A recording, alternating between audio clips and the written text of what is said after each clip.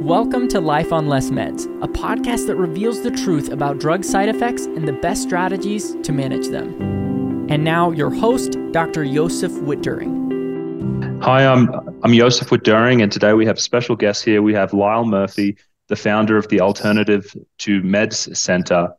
And the reason I thought it would be interesting to have Lyle come on and talk with us is because I get asked a lot in my practice, is there anywhere I can go? I don't feel like outpatient level of care is really suiting me. I'm looking for something that's a little bit more intensive.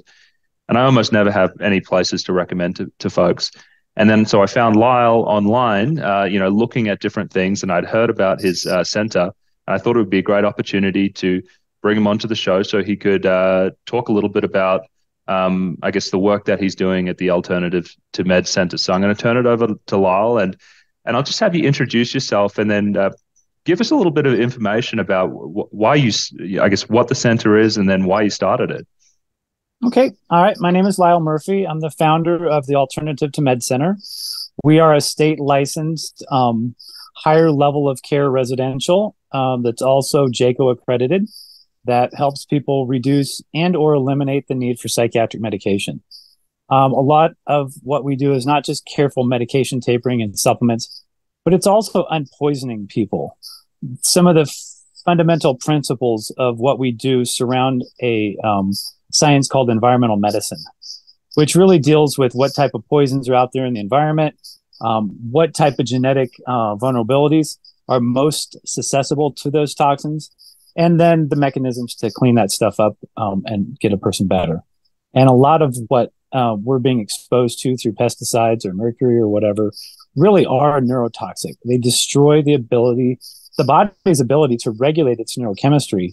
And some of those, some of those patients are really easy to see once you know what you're looking for to tell if a person's toxic, and be able to, help those people in a way that just medication tapering alone would be not able to do. Mm-hmm. And so Lyle, how did you get involved in doing this kind of work? Well, I was going to school to be a chiropractor. I had actually foregone going to Emory. I had the pre-med grades and the letter of recommendation, everything to go to Emory. And I read a Harvard study somewhere that said that the top 20 drugs prescribed for the top 20 disease processes actually performed worse than placebos. And I couldn't imagine myself prescribing at that point. Now, I wish it would have dawned on me at that time that having a medical license would have allowed me to unprescribe those very same things. But that really, I wasn't that, far-sighted at that particular time. So I went into a drug-free profession of chiropractic and got all the way up to the end of my education. And literally as a starving student, I went into hypoglycemic shock from not eating and ended up in a coma for 2 weeks. When I came out of the coma, I had an IQ of about 4. I couldn't talk. I couldn't walk or balance. I couldn't remember most of anything. And I certainly wasn't going to be anybody's doctor in that particular, like that. And it took me 10 years to recover. I was actually volunteering at a drug rehab that had a sauna program. And they allowed me to do the sauna program. And it literally brought me back from 10 years of being in a brain fog. And I didn't completely identify with all the tenets of that rehab process. It was a little bit too fundamentalized for me, and I'm very nonconformist in many ways. So I went back to school, and got a postdoctorate in environmental medicine, and really learned kind of the ins and outs of how to unpoison people, figuring that, there's other people out there that are ending up in a psych ward because they have blood sugar problems or have poisons that are affecting their neurochemistry. And by and large, that is the majority of people. Very few people have organic problems that are leading them into a psychiatrist's chair. They usually have things that are remediable that can be alleviated without or with minimal use of psychiatric medication. Mm-hmm. And just curiously, the low glucose thing that happened, did they ever find out what caused that? Was it purely, poor intake, or was there some other medical process going on that, I mean, you got so sick you were in a coma, that. Yeah, I mean, I just wasn't eating, and I Yeah. was eating like a student. So I was Yeah. eating, whatever, cornflakes or, just didn't have much attention on my diet for being a chiropractor. Sure. Okay. And so I think I was reading, I think on your website now, correct me if I was wrong. Were you prescribed psychiatric medications at any point during your recovery or while you were trying to heal from all of this? Oh yeah, for that 10 years afterwards, I really did resemble the diagnosis schizoaffective. I didn't have that many really super high functioning, brilliant moments like most schizoaffectives do, because I was really post, basically stroke like residuals. But I was having the very lofty believing that the spiritual unfolding of the planet was happening through my brainstem, that I was being followed around by people with cameras, and that I was on a reality TV show. And so when that would happen, I would get thrown into a psych ward somewhere, tied down, force injected, drooling on myself, kind of stuff. So yeah, but the fortunate thing for me was I was so handicapped, I was so disabled that I couldn't even keep up with like taking the medication and going to see doctors. So I didn't stay on these meds very long. It was more like acute care stuff, getting me whatever their version of stabilized was, and then turning me back out to, flounder and be low functioning again. Okay. And so I guess so it sounds like when you were recovering from this coma, you were having some psychotic symptoms. People were saying that you had schizoaffective, you were hospitalized, you were on medications, and you kind of went through this pattern for like 10 years or something before you healed yourself through this program. Is that right? Right. Correct. Yeah. Yeah. And it was like a Yeah. light bulb. I mean, I had what felt like a football helmet on my head. I literally couldn't see above my eyebrows. It was all fuzzy up there. And I felt like there's this weight on my head. And I mean, I was sleeping 18 to 20 hours a day. And even when I wasn't sleeping, I wasn't really awake. And it just one day it just was gone. It was quite unusual. When you've been impaired with neurological symptoms for a decade, you don't usually see that just vanish. It hits sort of a plateau and you're kind of stuck there for life. And that's where I thought I had gotten to, was that plateau. And all of a sudden, it was like miraculously, like magic wand kind of healed. And yeah. Okay. And so I'm guessing you're somewhere in your 30s, right? When you kind of wake up from this decade of disability, right? Correct. Age 25 to age 34. Okay. And what do you think it was about the sauna program that healed you? Like looking back on it now with your knowledge of treating patients and environmental medicine and such, how do you understand that recovery? Usually people get incrementally better, I haven't seen too many people just have like a pop from being so disabled that they can't even take care of themselves hardly, to like going back to being somebody's doctor. That was unusual. I don't really have a mechanism for that. I know that my brain seems to have a higher requirement for vitamin C than what my diet would normally produce. And I'm sure that's part of it, but I don't know. That part remains a little bit of a mystery, honestly. Were you doing dietary changes at the same time you were kind of going through this sauna program? Was it multiple things happening, or was it really like the sauna program that kind of kicked things off, and then the rest kind of followed shortly thereafter with your improved, I imagine, motivation and to continue to heal yourself? All the organic diet and more focused supplementation came after that. It really was just this process. And so by and large, poisons that will accumulate in your body are going to be fat soluble.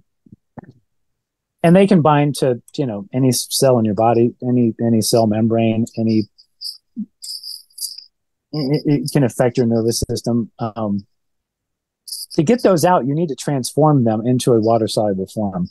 And that's what that particular process I went through is a biotransformation process, phase 1, phase 2, bioactivation and conjugation of poisons. Well, that was a very antiquated approach, and there's much more, current and more, top shelf science approaches on how to really focus that in there. That program did really nothing for metals. We put a lot of attention on heavy metals. These things can really do a lot of havoc, specifically neurochemical havoc as well. So, yeah. Interesting. Okay. And so tell me a little bit about, I guess the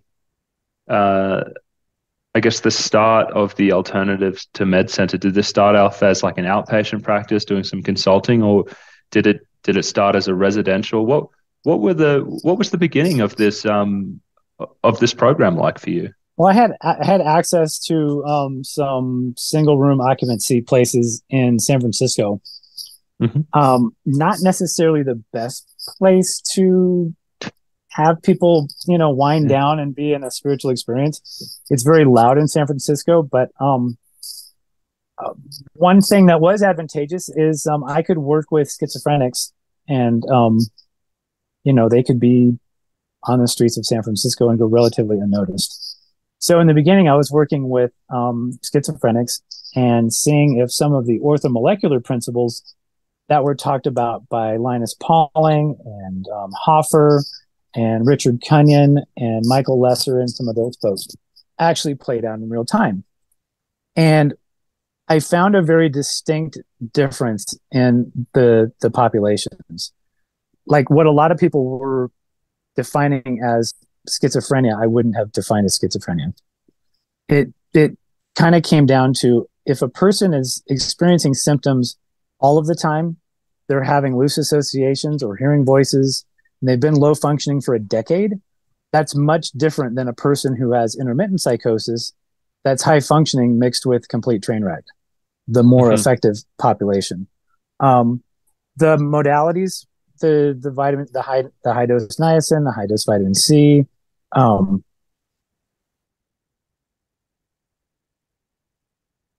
worked really good on the schizoaffected patient, but it didn't necessarily like pop somebody that had an organic brain damage or had been low functioning schizophrenic straight out of it and put them back into college where they could be high functioning.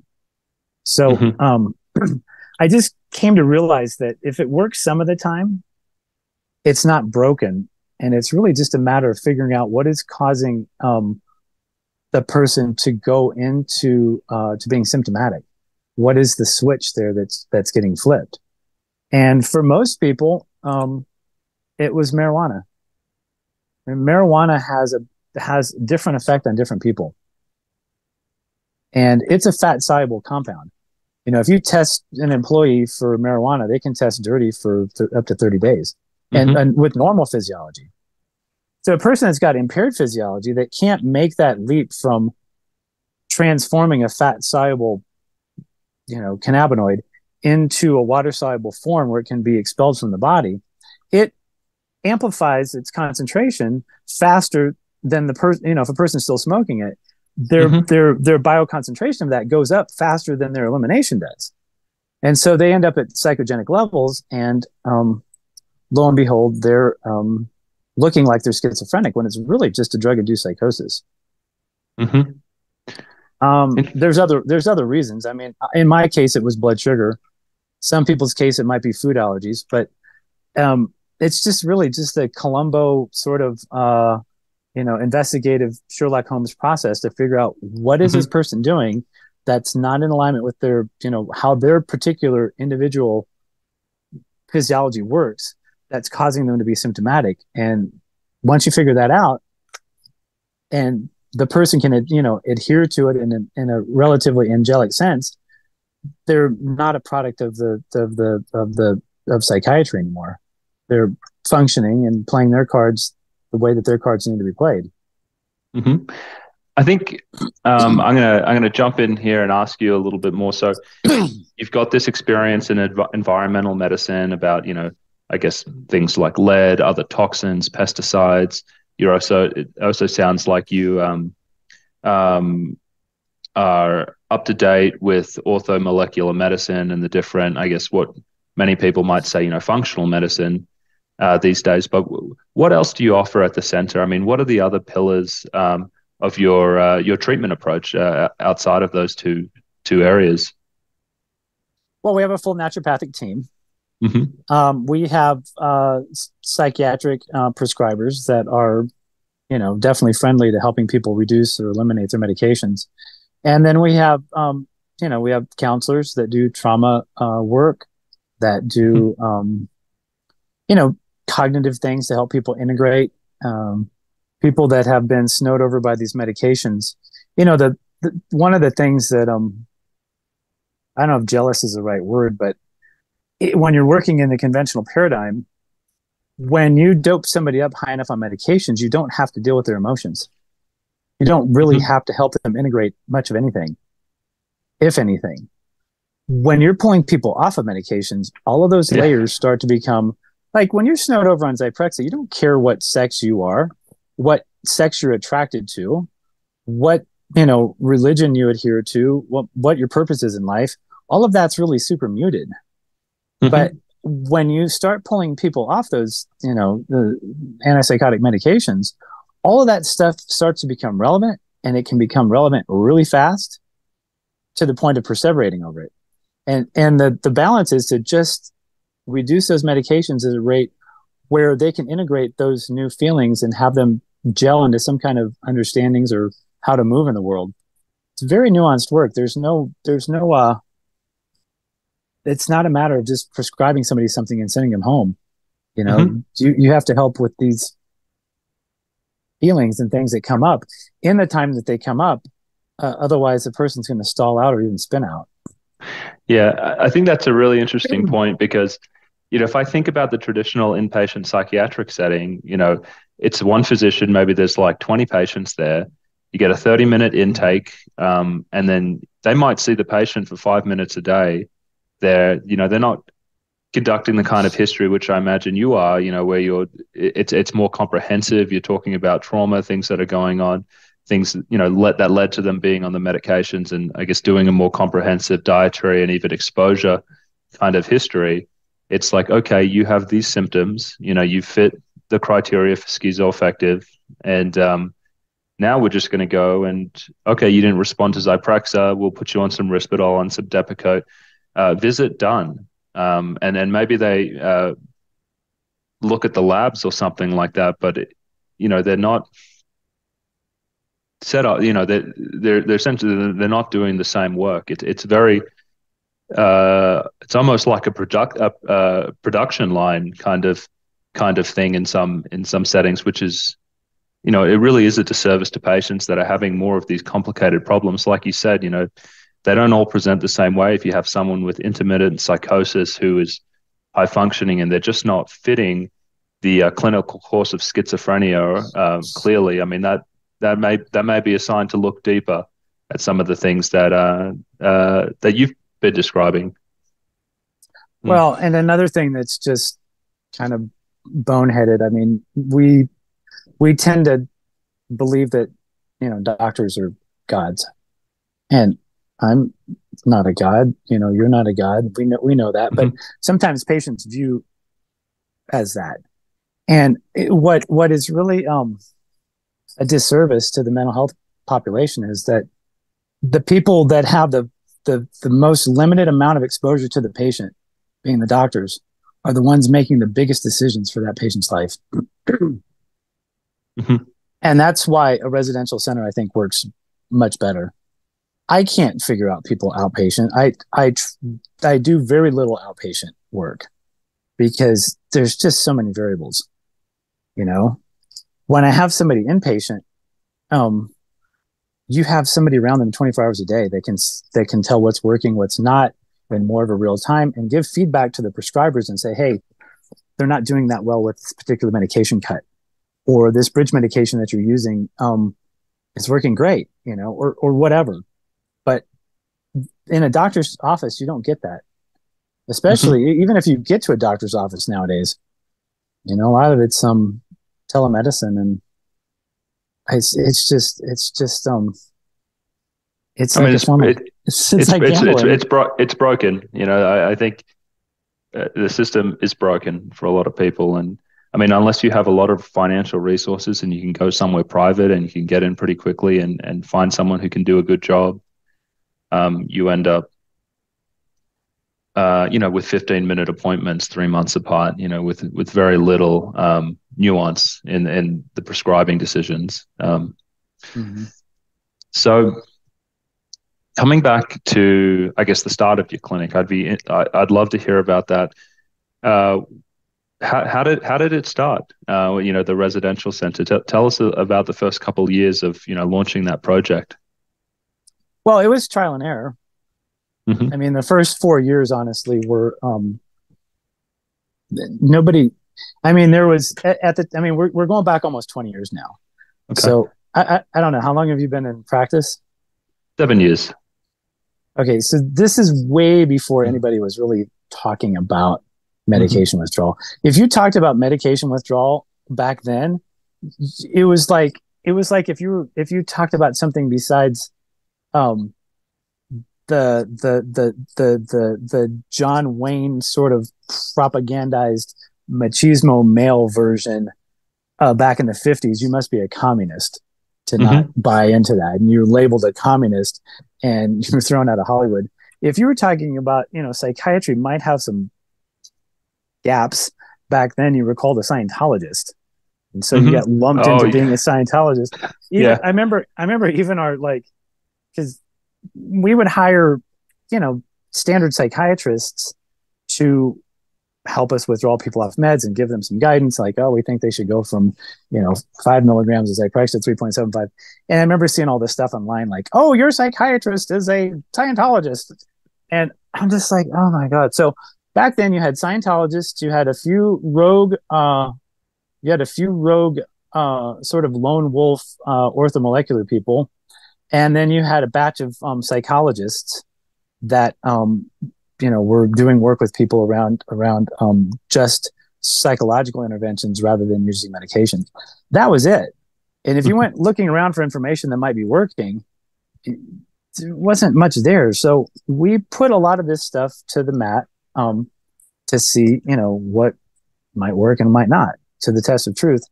And some of the orthomolecular stuff panned out and some of it didn't. And it wasn't really until we started unpoisoning people. I mean, with my first batch of schizophrenics, I probably had about a 25% success rate getting people off medications, having them stay off medications, and going to be high functioning. That's what the orthomolecular interventions alone were doing for us. Once we started unpoisoning people, we really started targeting organic and metal poisons and getting them out of people's body. That's when our success rate shot up to around 75%. And then we added the spiritual layers, the psychological layers, the family, intervention layers, and good aftercare programs for people to be successful out there in the world, that we started hitting, 80% and above. And when you kicked this off, was this a one-man show, or did you have collaborators who launched this thing? Because you look at the center now. I mean, you have a lot of staff members. You're doing so many different things. What was it like? I guess starting it. Was it just you? Were there other people? I guess are you in Sedona? Is that right? Or yeah. It's a beautiful place to be. We found a great home to do this. It's very tranquil here. People don't need a gym. They don't need. I mean, you just go outside. Outside is a gym, but. No, I was pretty much that lone wolf kind of manifesto person that you think of, like being in a like a 8x8 room, like with a bare light bulb hanging from the ceiling, like tapping out this manifesto on a typewriter with a couple of broken keys. I mean, I really didn't get much respect. Mm-hmm. And it was really hard for me to swing doctors into like entertaining withdrawing people off medication. And I remember getting 2 employees, and I almost felt like the table was like kind of floating. I'm like, whoa, this is great. I have some help, you know? And then I had a nurse come on that was like, this guy is right. This guy is absolutely on point. And she helped swing in, you know, some doctors and some other professionals. And now the culture's changed. I mean, I used to get people call me 20 years ago and argue with me about why they should stay on medications. I'm like, well, why are you calling me then?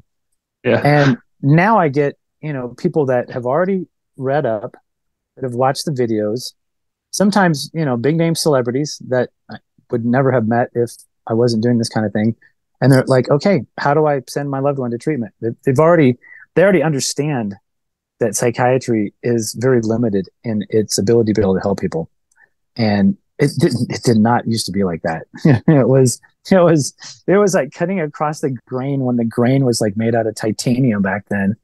And now it's like, you know, it's got some lubricant. Mm-hmm. Yeah, I mean, more than that. I mean, I look on your website. It seems like there's like a spa associated with the facility where people can go for treatments, and then you have the residential facility. I mean, it really looks quite impressive what you've built. You know, a very comprehensive, you know, healing place. You know, it looks great. It's probably the most complicated rehab in the country. Yeah. Tell us more about, you know, what it looks like if someone comes. Let's go with someone who maybe they've got depression. It's not working out for them. They're on an antidepressant, an antipsychotic, maybe something for sleep as well. What does a program look for someone like this that comes to see you if they were going to get the whole 9 yards? Well, generally we try to push people into the, you know, unpoisoning track. The depressed and anxious population, they have, you know, there's a lot of reasons for depression. There's a lot of reasons for anxiety. Again, one of the big differentials is it constant or is it intermittent? When you get that patient, which is the patient nobody wants to get, no rehab wants the patient that the more you reduce their benzos, the more anxious they get and they don't come out of it. And they go into protracted withdrawal and they're not sleeping and they're not eating and they can't even hardly drink water. I mean, those are not your detox facility type patients. You know, there's some patients that they're on 8 milligrams of Xanax and they're just kind of addicted to it, and you can withdraw them off of it and at a conventional center and they're okay. We don't generally see those type of patients. We see the ones that as they try to reduce the medication, they get to a place where they're stuck. And I guess one way to try to introduce this is there's what a neurotoxin does is it poisons the way that the neurochemistry works. Like, for instance, a pesticide. A pesticide knocks out a pest by disabling its nervous system. Mm-hmm. So like organophosphates or organocarbamates, which are popular pesticides. If you can imagine a grasshopper uses acetylcholine to kick its leg. So acetylcholine is released, the leg kicks, and then the sodium channels close, and the leg stops kicking. Well, if you put a pesticide in there, it poisons the enzyme that actually the acetylcholine esterase that will pull acetylcholine back off of the receptor site. So acetylcholine stays stuck there, and you get a constant inflow of sodium ions. The grasshopper goes into tetany and dies. And you see patients come in that look just like that. They're not able to regulate their nervous system, and it's a constant disposition. So they're like, how are you going to get me off my meds? Every time I try to get off my meds, you know, I stop sleeping, I stop eating, and, you know, go into crisis. Well, that's like if your nervous system was a game of catch between you and, you know, your son or something, and you're just kind of lobbing the ball back and forth to each other.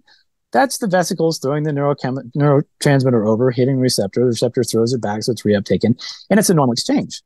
You put a neurotoxin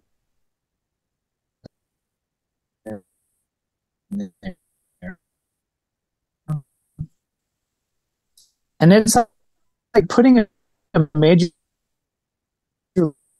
league baseball player up to the end. Looks like we've paused a little bit here. Yeah, I was going to say, I lost you just for a moment. The last thing I heard was it's like playing catch with your son. I was wondering if you could repeat your analogy. Pause here. Yeah. So,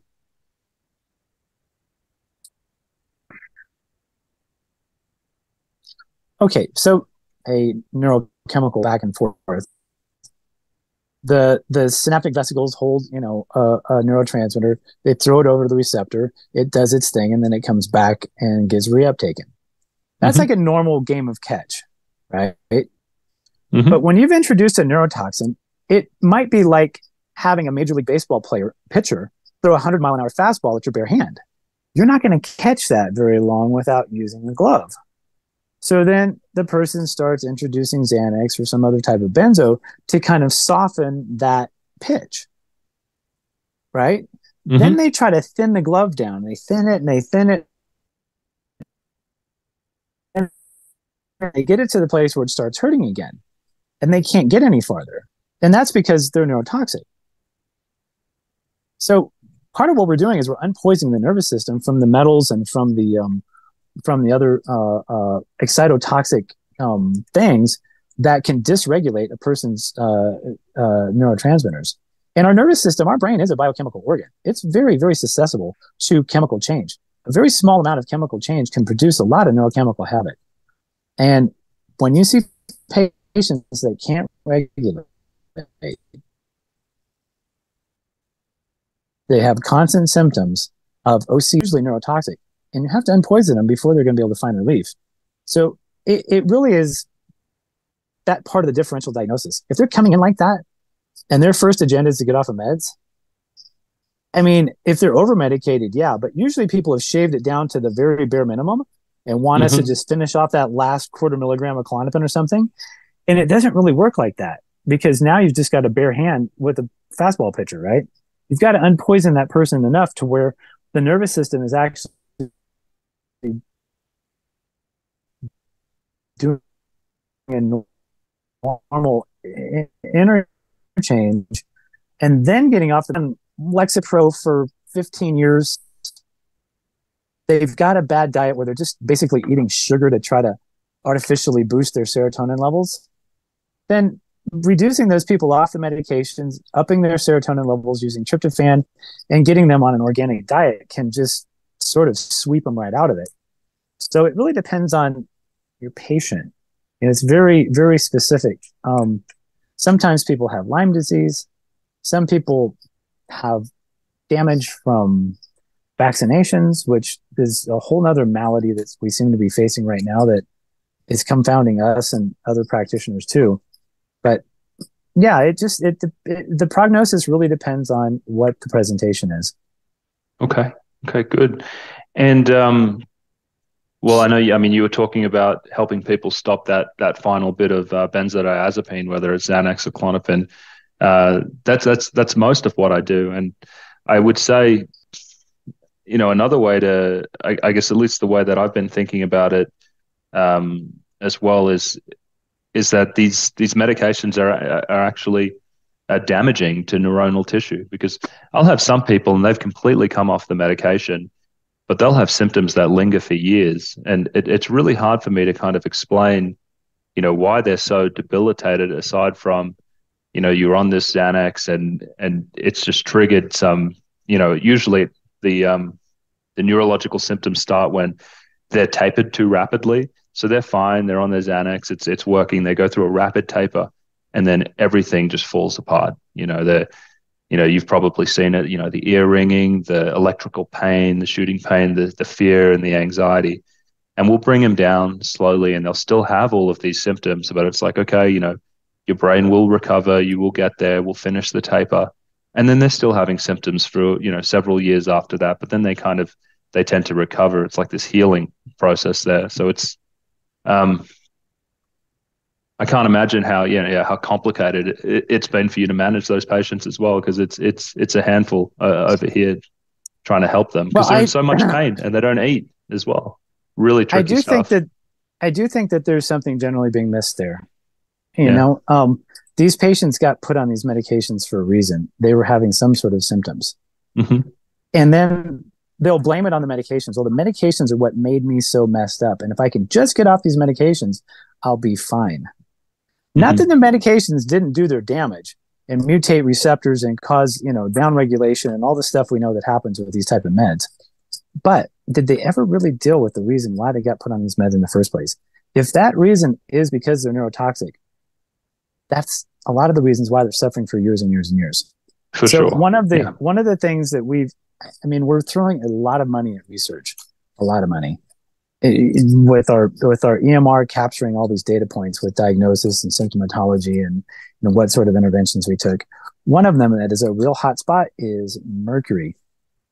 If you look in a lot of these people that have that chronic symptomatology, they're suffering for years, they're going to suffer no matter what drug they get off of.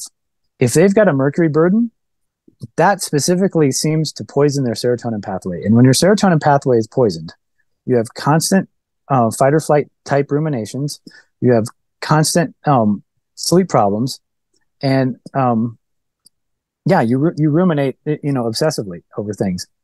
And the only thing I've ever found that's healed that is getting that mercury out, getting the mercury out of their teeth and actually doing a chelation process that'll help alleviate that mercury. And we've seen it over and over and over and over and over and over again. It's kind of like if you own a Prius or something. To anyone else, that might just be a little car, But once you get used to seeing Priuses, you're like, oh, there's another Prius. There's another Prius. When you get used to seeing your mercury toxic person, it's like, there it is, people start telling me their story, like, of what their symptoms are. And I'm like, oh, by the way, do you have any mercury fillings? They're like, yeah, how do you know that? I'm like, well, because this is how a mercury toxic person presents. It's just exactly like what you're presenting as. Yeah. So my impression from looking at your website is you treat everyone. I mean, a lot of these, it looks like you're familiar with schizophrenia, bipolar, anxiety, depression, withdrawal. Would you say the clinic has a specialty, or is it kind of, able to kind of help people from all walks? Well, my particular specialty is I'm a bit of the psychosis whisperer. Yep. I work particularly with people who are coming off antipsychotics. And in some ways it's really difficult, but in some ways it's a little bit more limited.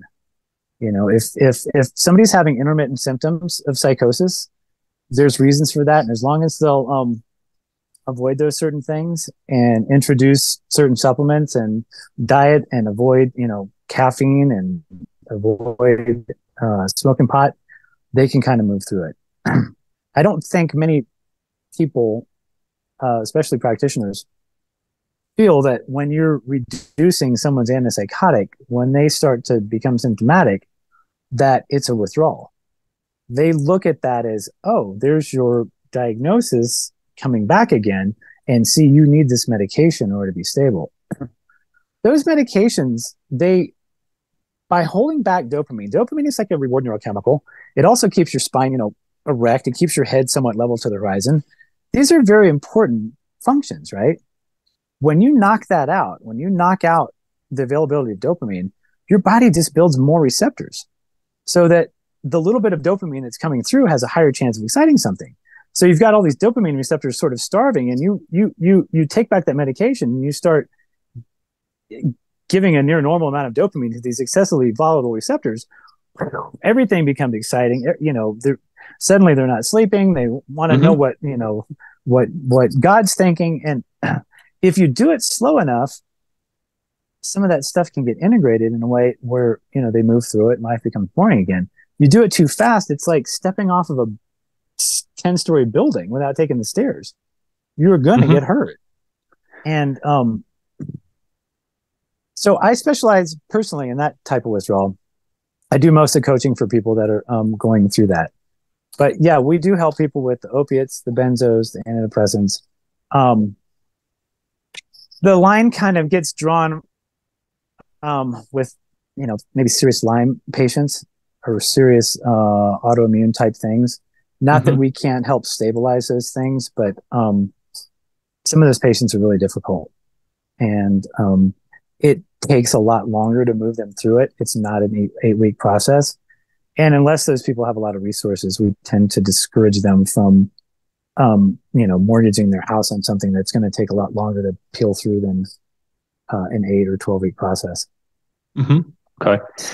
I'd like to ask you about your experience doing some antipsychotic tapers, because we've started doing some of these as well. Usually patients coming to us because they've gained a whole lot of weight, and they're trying to come off, and some of them have, I would say something that appears to be pretty chronic and legitimate psychosis, and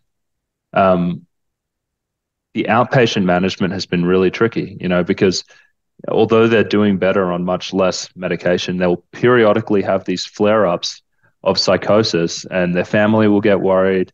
And then there's like, what do we do? Do we, bring them to a psychiatric hospital and, they'll get loaded up on something, or do we go back to the other medication? So I just want to get your perspective. Like, how do you manage these patients that may have some residual psychosis, I guess, after you've kind of weaned them off medications and they're doing better? Yeah. I think the really rub there is what residual psychosis means. So I've had, now, two of the biggest axioms about coming off antipsychotics: you cannot drink caffeine. It is a big no-no. Even 1 cup of caffeine at the wrong moment in an antipsychotic withdrawal can send someone to the hospital, because you're flooding even more dopamine in there. So people on antipsychotics were usually drinking copious amounts of caffeine to try to self-medicate how they're going to have more than residual psychosis. They're going to have very active psychosis during the withdrawal. And then marijuana is the other thing. If they're marijuana and they're smoking marijuana during the process, they're again going to be psychotic again. A third thing is it may not be enough to be the sole culprit of a person's rebound psychosis, but a blood sugar swing can certainly amplify any other sort of hypomania that's happening. So putting people on a diet where they're getting up, they're eating in the morning, a substantial breakfast, to get their blood sugar at least leveled out for the day, preferably eating small meals 6 times a day to balance out their blood sugar, is another important thing. The three things that help break down dopamine: vitamin C, oxygen, and lithium. So oxygen can be, you put them on a treadmill for 20 minutes, or if they're symptomatic, you get them to go run, whatever.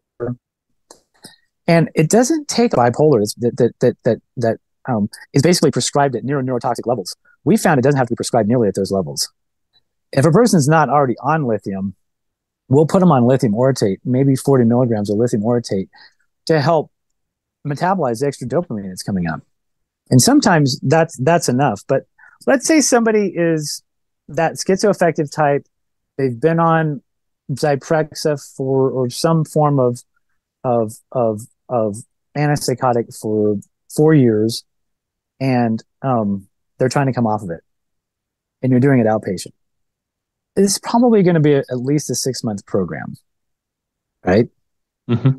When they come from 10 milligrams, then maybe they go down to 8.75, and they hang out there for 3 weeks or more, and then they come down another 1.75.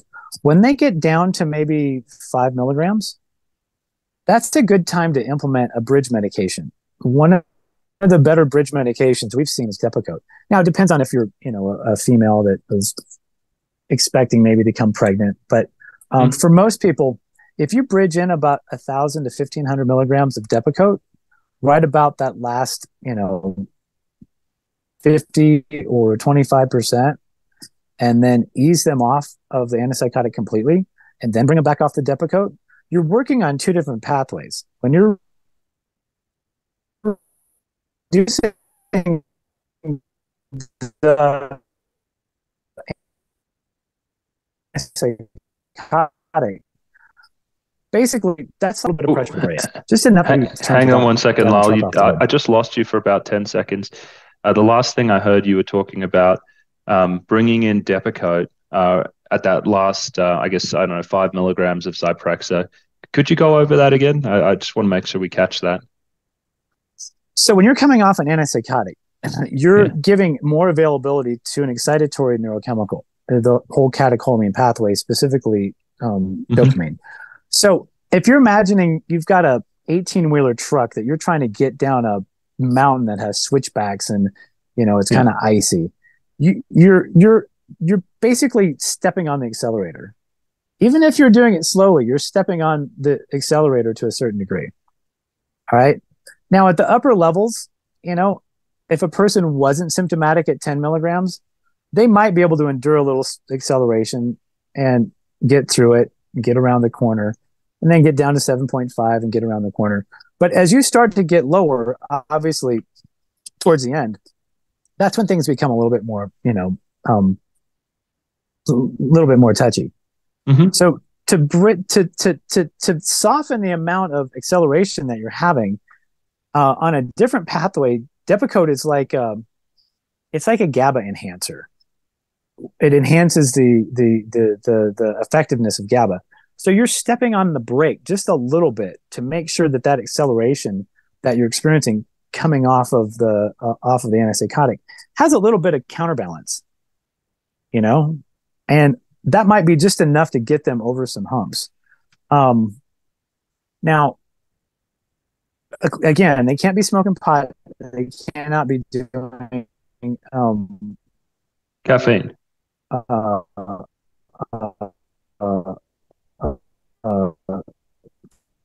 Caffeine, especially during the latter part of the withdrawal. I've got story days. Well, not completely derailed them, but derailed them for the moment. And so that has to be perfectly clear. If I'm working with an outpatient person, of course at the center they're not going to have any access to pot or caffeine. But if I'm working with an outpatient person, they can't completely commit to that. I don't want to work with them because I don't want to be part of their catastrophe.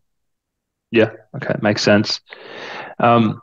So we're getting to time in about 5 minutes. I was hoping, with the remaining time, you could tell us about, how many beds do you have? What's the wait list like to get in, or do you usually have a little bit of availability?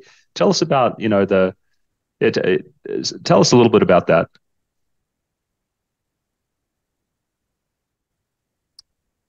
It's an 18.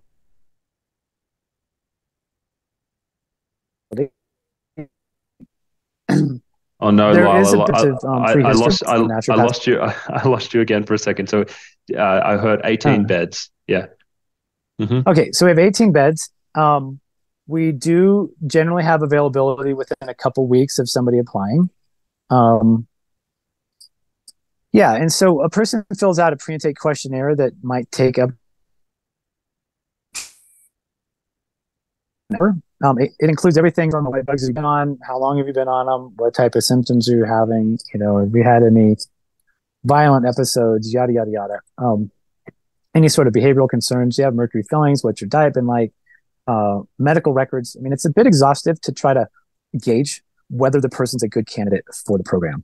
And, a good candidate has the financial resources where it's not going to completely debilitate them to come to treatment. They have the time and they have an extraordinary willingness. This is not a passive program. It's quite active. There's, quite a bit of doing. Yeah. And how much does the program cost roughly if they do, I guess, just your normal program or the most popular program? A cash pay program for 60 days is $65,000, which for 24-hour licensed care is pretty much close to the cost of what it costs to deliver that type of program. If a person has insurance, the insurance might cover a quarter of that. It might cover 3/4 of it. It really depends on the person's insurance.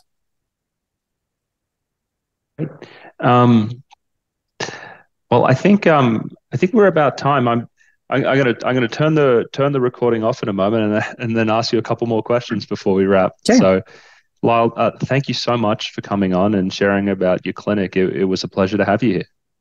Thank you. I appreciate it. And I hope that more seeds like you get grown out there to, help Pied Piper these misfit toys in a completely different direction. Yep. Okay. Thank you for listening to today's episode. If you want to see the full video interview, we also post these to YouTube. Just go to Wit During Psychiatry on YouTube to find those. You'll also find several YouTube exclusive videos from Drs. Joseph and Marissa posted several times a week. Finally, if you need help with your drug taper, getting a second opinion, or managing your post-acute withdrawal, come visit us at witduringpsychiatry.com. Our sole focus is on helping patients regain control of their lives and achieve optimal mental health on as little medications as possible.